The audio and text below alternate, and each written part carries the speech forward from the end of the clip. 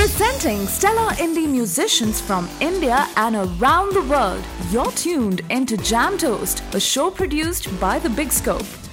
Join me, your host Vidya Prakash, as I talk to your favorite independent artists. Catch the coolest indie artists in the scene, jamming live in our studios, performing their originals and some groovy covers only on JamToast.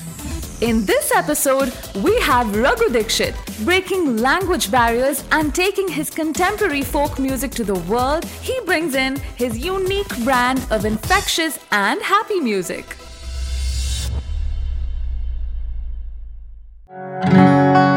Only 2 lines, okay?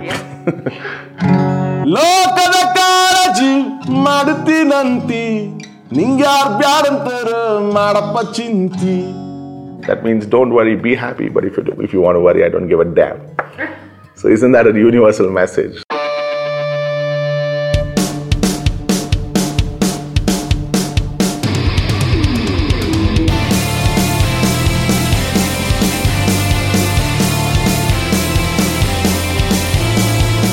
When you started off, did you think you'd be redefining folk rock? I started off simply because I wanted to win a challenge against a friend who made fun of me. So I was learning classical dance as a small kid when my dad misunderstood my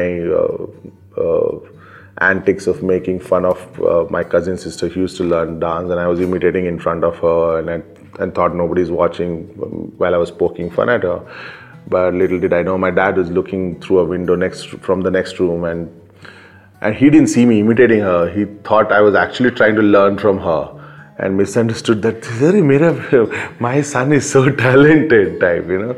And next day, to my utter horror, I'm in the middle of 15 girls learning Bharatanatyam.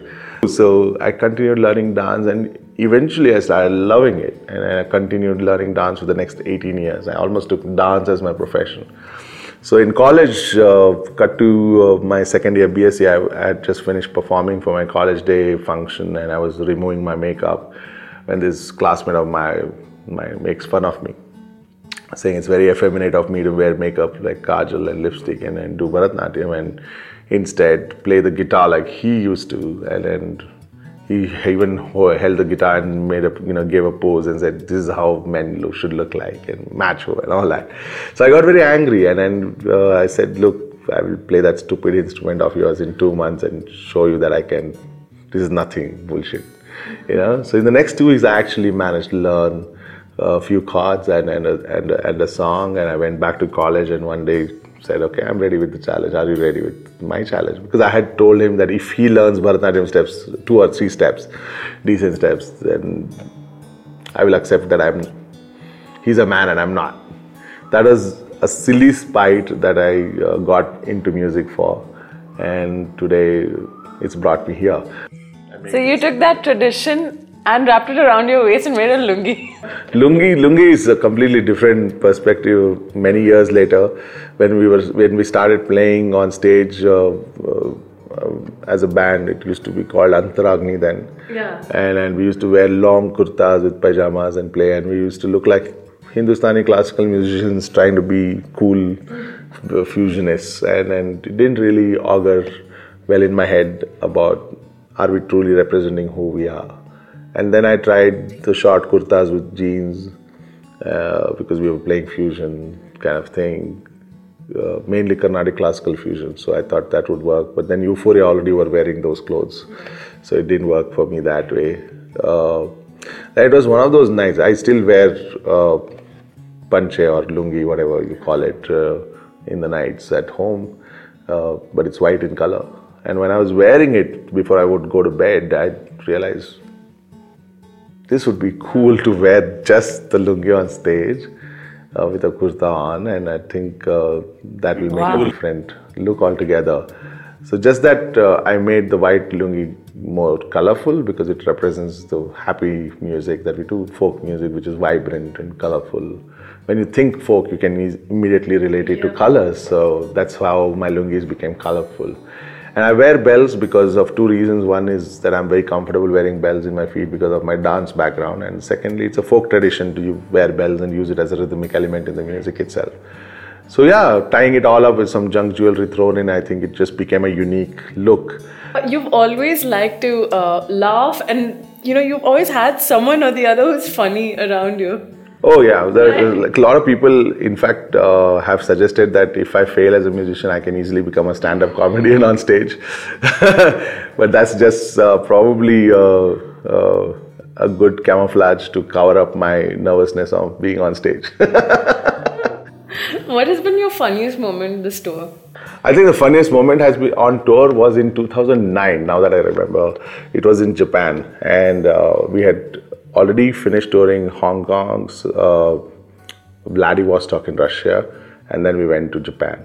By then, we had finished about 8 days on tour, and I was dying to eat Indian food because I had already started missing Indian food. Because all through this tour, all our countries where seafood is the main staple food, and I don't eat seafood at all.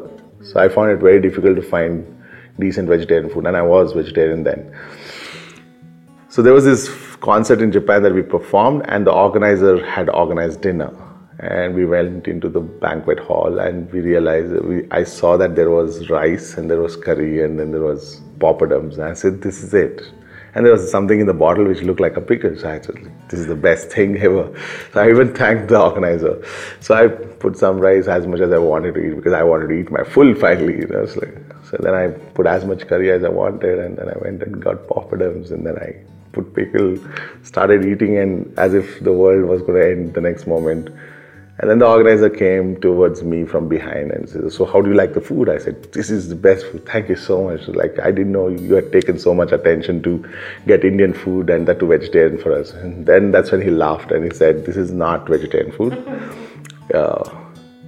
It is a Japanese specialty. It's octopus curry. Oh no! So that's it. That was probably, on the hindsight, it is very funny, but at that moment, I had to run to the restroom immediately. And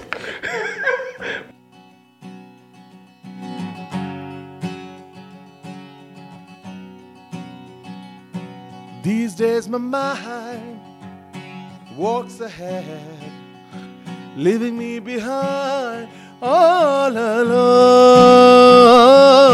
and I'm lost in a fathomless zero, circling within me round and round.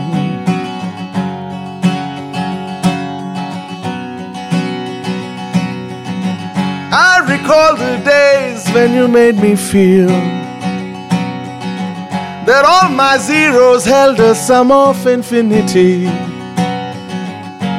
As your light haunts my heart, like the ghost of a long dead star, I still love you with the freshness of morning dew. I still love you like the fragrance of earth married to rain.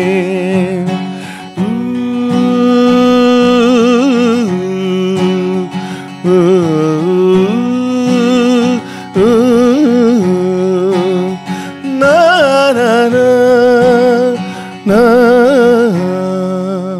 Something like that. Happy songs, like you stress on happy songs. Simply because I think there's just too much bad news everywhere anyway. You wake up in the morning, you pick up the newspaper, you only see the bad news in the front till the last. Probably even the sports pages are now filled with news of India losing most of the cricket matches. So when I come up on stage and if I sing about save the world or save the trees or save the rivers or sing about heartbreak or husband leaving or wife leaving or whatever, or about alcoholism or anything, all the problems of the world, I think I'm only going to augment that feeling inside them, which is already there. But instead, if I spend that hour and a half or two in singing songs which are happy and make them dance and make them sing along and make them forget all those worries, eventually only to send them back to their problems, which they already have. But somewhere, hopefully, 15 to 20% of that audience will look back at their problems and say, hey, maybe this is not that bad after all. And if I reinforce the fact that there are people who are doing good things, and if we all continue to believe in doing good and being good, and infect everything and everybody around us with that goodness, I think collectively we can still continue to be happy, and we don't have to let that negativity affect us. So over the years now, I think that has become our USP in a way. Very strangely, unwittingly, we became labeled as the band which makes everybody happy, and we are now called the Happiness Band. In fact, the previous tour that we did to US was branded as Master Plan for Happiness. When you're writing a song, with all this going on, how is it? What are your points of inspiration? I don't write songs, first of all. Now I've given up writing lyrics for songs myself, because now I realize there's enough literature lying around which is getting ignored, especially by the generation next. I don't think people realize the amazing treasure that we have in these poems and lots of literature. So I now spend time basically digging into poetry which was written many centuries ago, and make contemporary music to it so that the younger generation enjoys it. And therefore, in the process, somewhere they start digging into what is this song about. Like, for example, the first song I sang, Gudu Gudu Asedi Nodu, is mostly misunderstood by youngsters as the song about smoking a hookah. But what Santa Shishnala Sharifa, an 18th century poet who wrote this song, said was that open that small cloth bag called mind, pull out that hash called materialistic pursuits, put that in a chillum called faith, and burn it with a fire called intelligence. Smoke that hookah and tell me how it feels. So till they actually get to know the real meaning, they headbang because it's a cool song. It's beyond just that superficial beauty of the song, but it's got so much more depth in it. So over a period of time, it's funny how 18-year-olds headbang or dance to the song and sing along, but what pleases me is the fact that their parents are okay their children singing a song about hookah, because they feel happy that they are listening to something positive. Yeah. I've seen you clarify this at a few concerts. Yeah. So how many times did you have to do this? I do it every time. I do it every time, because lots of youngsters, even before I start a show, they're already shouting for Gudu Gudiya, And I call them, I was like, come up on stage. I get them on stage, I bully them. I was like, now that you asked for the song, tell me why you want the song. Sir, it's beautiful song, sir. Super melody, sir. Super lyrics, sir. Oh, lyrics? Okay, tell me the lyrics of the song. So there's a Gudu Gudiya, say, then I don't know, okay. I said, great. So what does the song mean? Sir, that means smoke a hookah, sir. Super, sir. Then I give them, I will give them and actually explain the meaning of the song. And that's when they realize. So it's very important for me in a very fun way, trickle down the messages like that.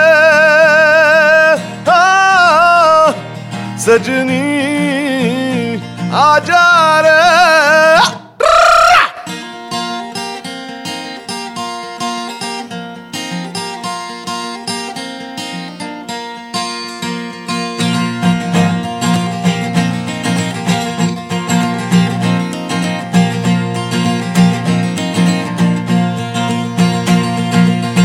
Mysore से आई वो अखियों से तीर मार गई रे,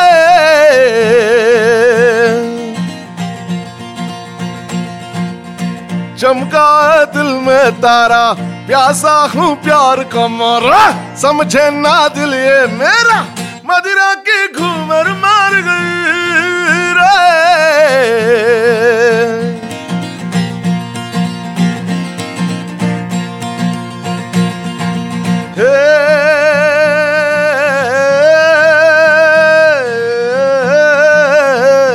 आजा रे हाय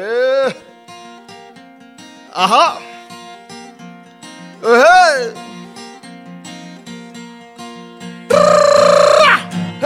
हे